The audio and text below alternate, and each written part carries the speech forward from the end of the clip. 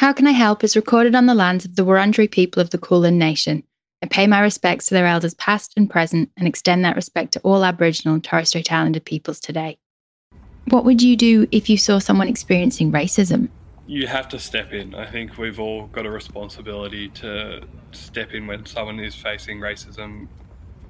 I would like to think I would intervene as long as it was safe to do so. I'd like to think that I would say something, but I think I would probably not get involved unless it looked like it was like a high risk situation, like someone was going to be physically hurt. Yeah, to a certain extent, being a bystander and not doing anything about it is almost, you're not exactly complicit, but to the person experiencing it, it's pretty similar. From Pro Bono News, this is How Can I Help? A podcast for people who want to help but don't know where to start. I'm Wendy Williams, the editor of Pro Bono News.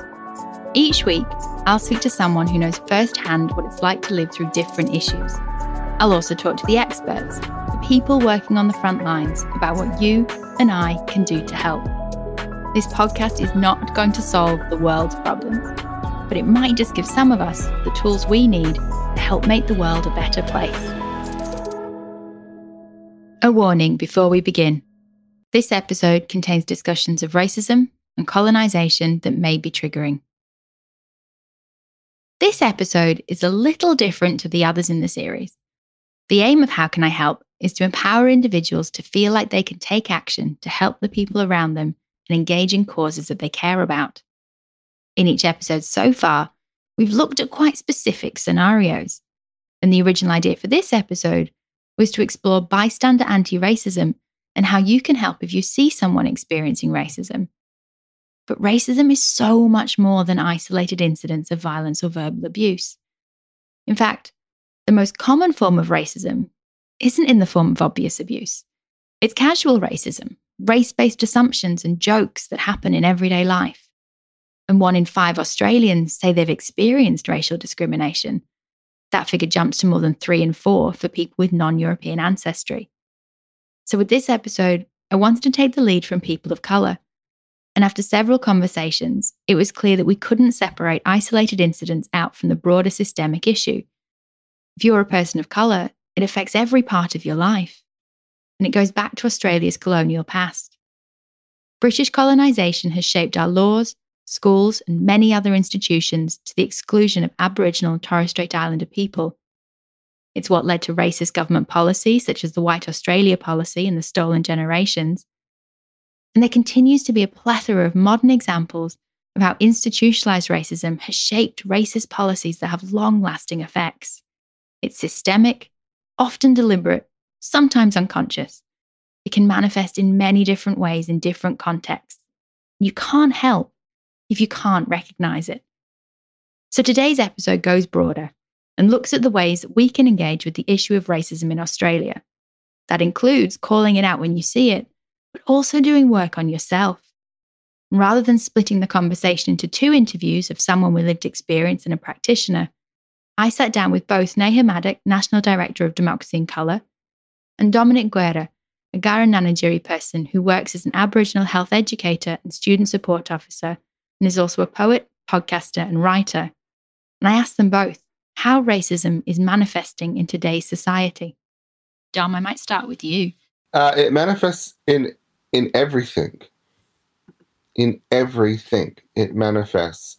It manifests in physical violence, like you were saying, rape, murder, disparity of wealth, access to healthcare. But then when the systems that we have to access for our lives are racist, then therefore when we access them or choose not to access them or we can't access them because of racism, that then has a role on affecting our lives around poverty, chronic illness, access to land, destruction of culture. Like the system is constantly undermining us or erasing us or killing us and interrupting. I think that's one of the biggest ways it constantly interrupts our lives and interrupts us from doing the things that we want to do. And I think I understand why racist violence is always put on the news or is at the forefront of conversations because it's horrific to see or witness or hear about. But this country has a way of avoiding that. Racism is so much more than two people attacking someone on a bus because of their racial or cultural background. It's much, much deeper than that. And those people who are attacking people on the street or public transport, they are being informed by those deeper roots of racism. No one gets on a bus and just wants to attack someone. They're being informed and believing in a system or benefiting from a system of racism that tells them that they have to do these actions.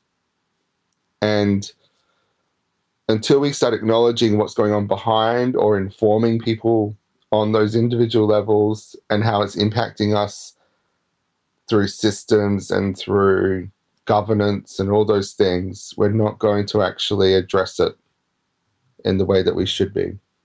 Yeah, I think, like, going off of what you were saying, Dom, like, I think one thing that a lot of people don't understand, you know, when they sort of say, well, like, that was 200 years ago, get over it. It actually wasn't. Like, that's actually very recent. And also, it wasn't just 200 years ago, because now research has proven that intergenerational trauma is a biological thing that happens. So, you know, the egg that created us, who are listening to this, that egg existed in the bodies of our grandmothers.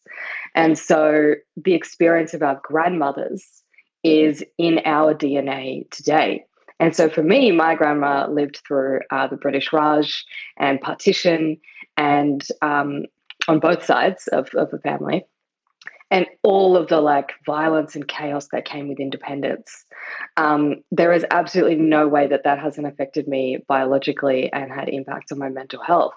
And so, you know, it's in some ways it's been great because I can kind of, not great, but I can kind of at least go, well, if I'm experiencing anxiety or something like that, and it seems really random and I don't know why I have this and I've always had this, I can kind of go, well, who wouldn't be anxious if they were in a country just becoming independent? So there's that, but that also plays out in so many social ways, right? So when you don't have healthy coping mechanisms like a therapist to go to, and when you have so much chaos around you, like, people can turn to drinking or violence or other unhealthy behaviors. And then that has social impacts, because that might mean that someone may not be able to do as well in school or may not be able to attend school.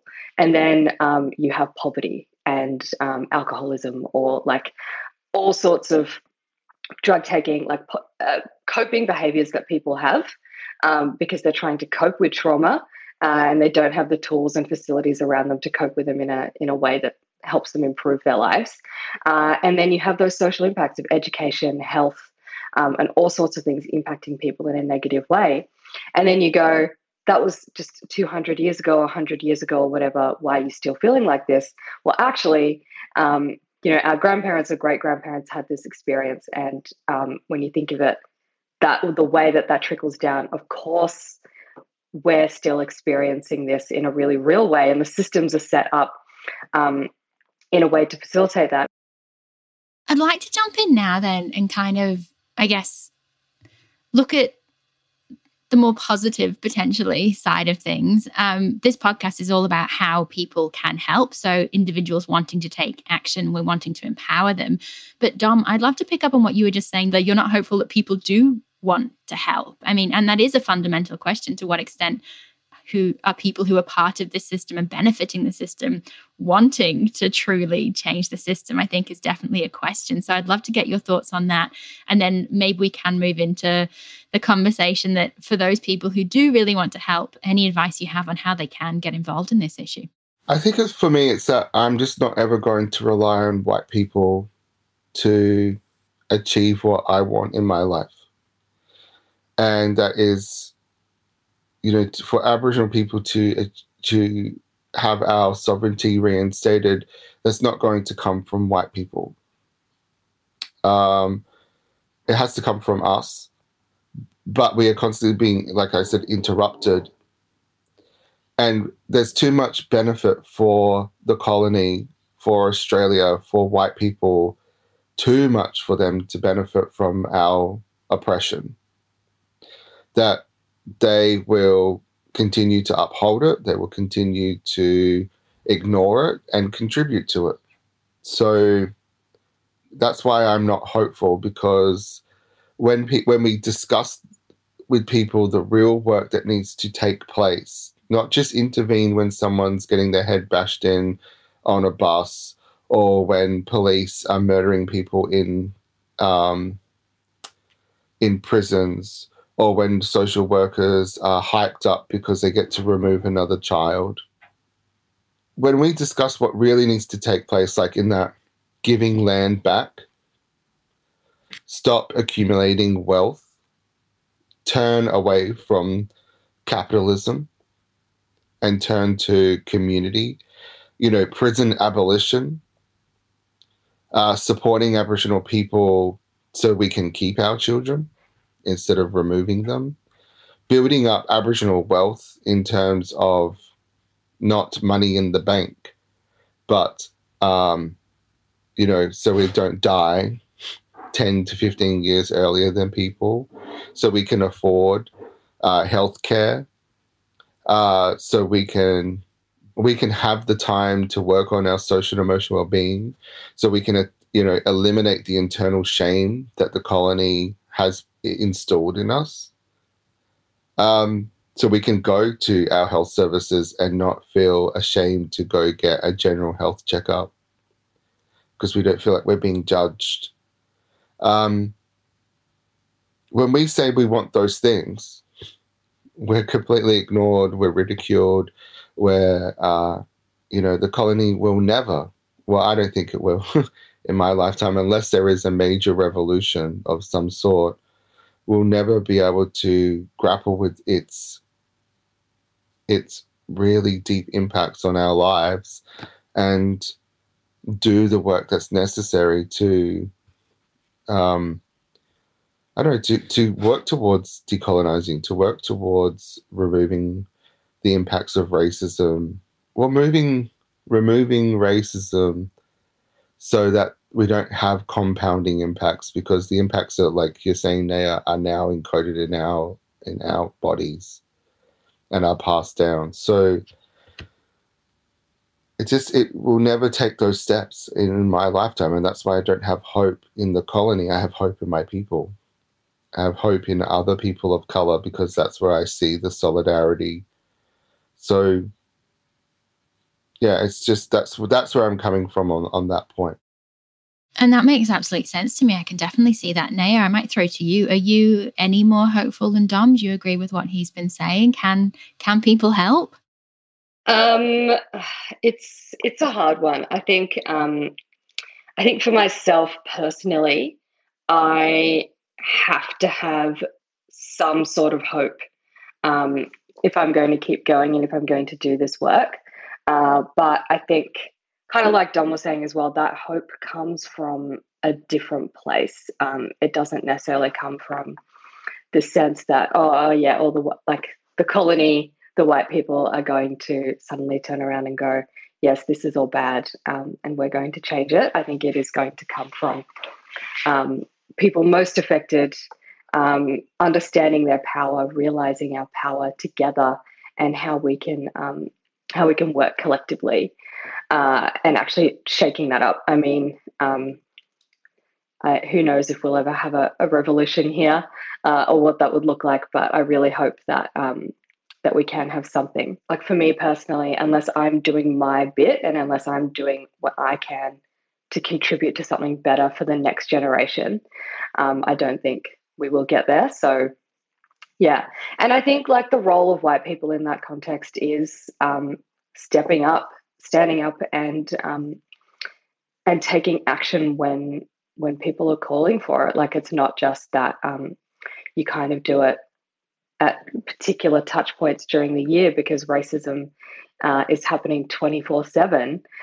So you can't just show up on Invasion Day or wear, orange for that Harmony Day, which is just absurd, and be like, well, I've done my bit for racism.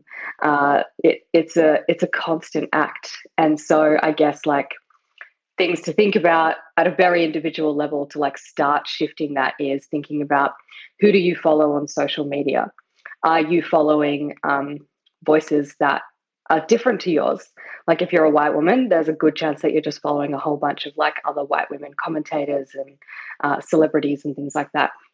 Start shifting that up, start going, okay, well, who's a really prominent Aboriginal person or person of color that I can follow. And then you'll start getting suggestions for others, and just start following. And you don't have to engage in the conversation, just listen, just see what people are talking about and think about that. Just kind of go, okay, well, what does this mean? What does this mean? I mean, I'm still learning through that very simple process. And then it's like, again, thinking about books or culture that you're consuming.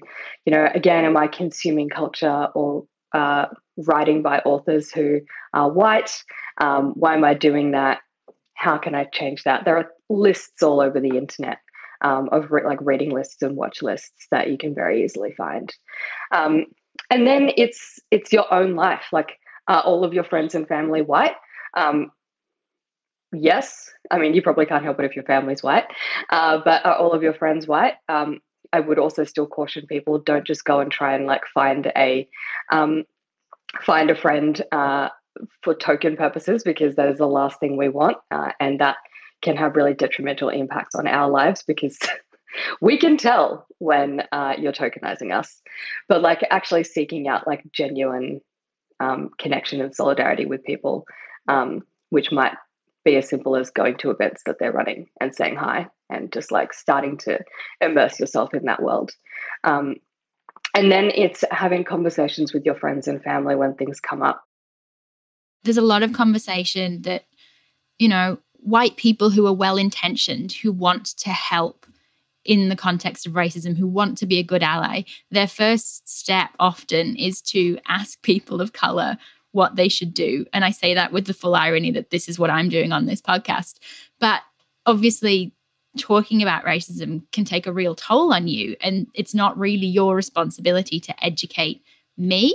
And I was just kind of wanting to get your take on why white people need to be more aware of that, and also like to what extent we just need to go out and figure out on our own how to be better. Well, there are people of color who are already creating stuff for white people to learn, but they have to pay for it, because you have to go buy the book. Some of it's for free on YouTube and podcasting. But there's a wealth of content out there that like we've been speaking about it for decades.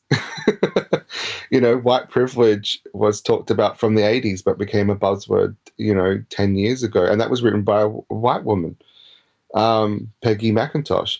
So there are thinkers and there are educators out there who are writing on this and creating accessible, educational, and especially self-educational. I would say don't even come and speak to me about it unless you've been doing work on yourself. I think white people always start from the external. It's like, how can I help? I want to come in to this space and help. And it's like, actually start in the space that you have the most control over, which is yourself. Start within. I had to go through a similar thing around my own misogyny growing up as a man and as a young man. And, I've done a lot of work on myself around racist views that I've held, because it's so ingrained. My ableism, my transphobia, I've had to own those things and work on myself. And I don't expect the people from those groups to educate me. And if they do, if they have taken the time to do it, then I need to honor that time by buying the book or listening to the podcast, but also doing the actual real work within myself. Not just quote them, not just take their work for granted, but do that work within myself. Because how can I be a good ally? How can I stand up and engage with these communities if I'm still harboring those thoughts? Or I'm still thinking that racism is, well, I don't punch a black person in the face. No, it's about language. It's about your positioning and how you interact with people. It's about how you position yourself in the fight, because we don't need white leaders. We need white people to work on themselves, work, like Naya was saying, work on their families and the spaces around them, that personal level, but then also start working in against the system. So, I think Naya touched on that really personal stuff well, and then I was talking about the system stuff, hopefully well. And, you have to, as a white person, be working in both of those spaces. You have to be, but I don't think you can get to the system stuff until you've done the personal stuff. Like it's like lily pads. It's a little step by step. But yeah, I would recommend Decolonizing Solidarity by Claire Land. It's a book written by a white activist, and it's aimed at other white activists who want to work in solidarity on Aboriginal issues. But I think it can be applied to white people working in health or working in NGOs. But I would start with the people of color, their voices first, and then move forward. But also learning the history. And then once you've learnt the history, you need to learn the contemporary and understand that they inform each other. And then that's going to inform our future and how we can interrupt that and make a better future, which I know sounds hopeful, but there's a lot of work to be done, is what I'm saying. And you just have to go out and do it. Yeah, I think this always comes back to power. And so I think the context of you asking us this question, I think is important. You're not just turning to me at the pub at 10 p.m. and being like, oh, I thought about racism. So what's that like? At which point I will probably throw my drink at you or just walk away and be like, oh, God, I can't deal with this. I actually, I have a bit of a signal that some of my friends are aware of that I would do. And they know that I'm going to get up and leave and they have to slot in and deal with that person. Yeah, I think it's about power. And so in a lot of ways, it feels really hard because it's hard to give up your power and it's hard to acknowledge that you benefited so much from that boat arrival and the many boats that came from it. And this idea that you are benefiting from years and years of wealth creation and opportunities that simply did not exist for other people. So jobs that only white people were able to get, or the fact that only white people could come here under white Australia policy, or what the white Australia policy meant for Aboriginal people, and the 1967 referendum. All of these things are about power. And so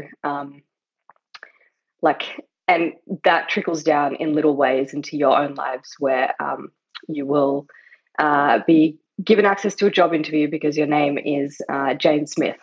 But I might not. I might be passed over because they might assume that I'm an immigrant who can't speak English very well, and you don't want to hire me. And that's a documented thing that happens to a lot of people of migrant backgrounds. And then there's the simple fact of people sort of saying, "Well, why aren't there our organizations are so white? How do we find people? How do we change things up?"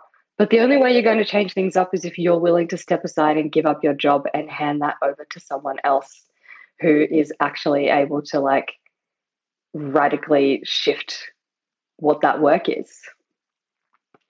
And unless you're willing to do that and to find pathways to do that, you're going to keep asking yourself that question.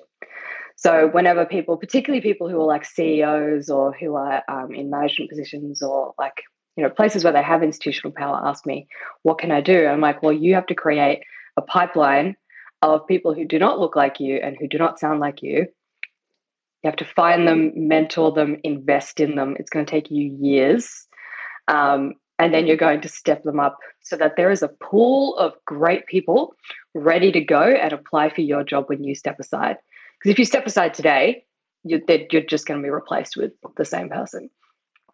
And that needs to happen, like, across the board. That needs to happen in Parliament. That needs to happen in corporations, not-for-profits. Like, it needs to happen in so many places. But like, that is one very tangible thing that white people can do at work, at places that they volunteer, to like genuinely start to shift power.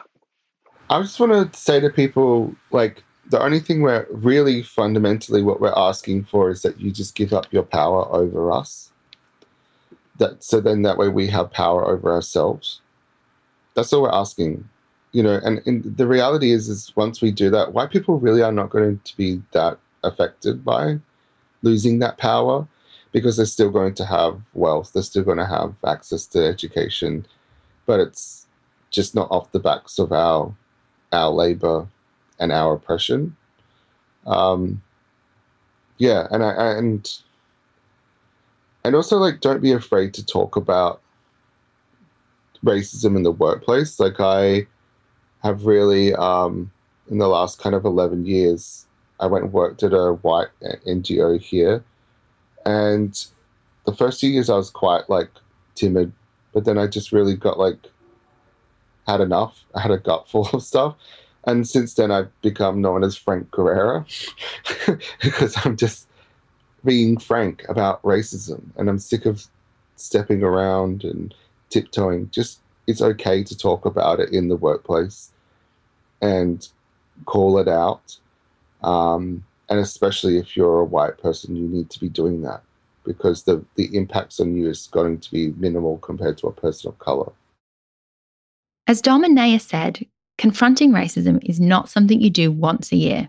It's a constant act. You can start by educating yourself. Question your own assumptions. Learn the history of the country in which you live. Look at your social media accounts and see who you follow. Are you following different voices to your own? If you're white, are you consuming books or culture by authors of colour? Listen to the conversations and pay attention to what's being said. Share the mic. And remember, there are plenty of resources out there to help you be a better ally, some of which I've listed in the show notes, but it's up to you to seek them out. For more information about the work of Democracy in Colour, visit democracyincolor.org. How Can I Help is written and produced by me, Wendy Williams, with sound editing from Stefan Johnson and additional support from Maggie Coggan, Luke Michael, and Nikki Stefano. If you like this episode, please hit subscribe and share it with your friends. If this has inspired you, or you have a story about a time when you've helped someone, or failed to, we'd love to hear from you. You can reach us by emailing news@probonoaustralia.com.au. And remember, you can visit probonoaustralia.com.au for all the latest news from across the social economy.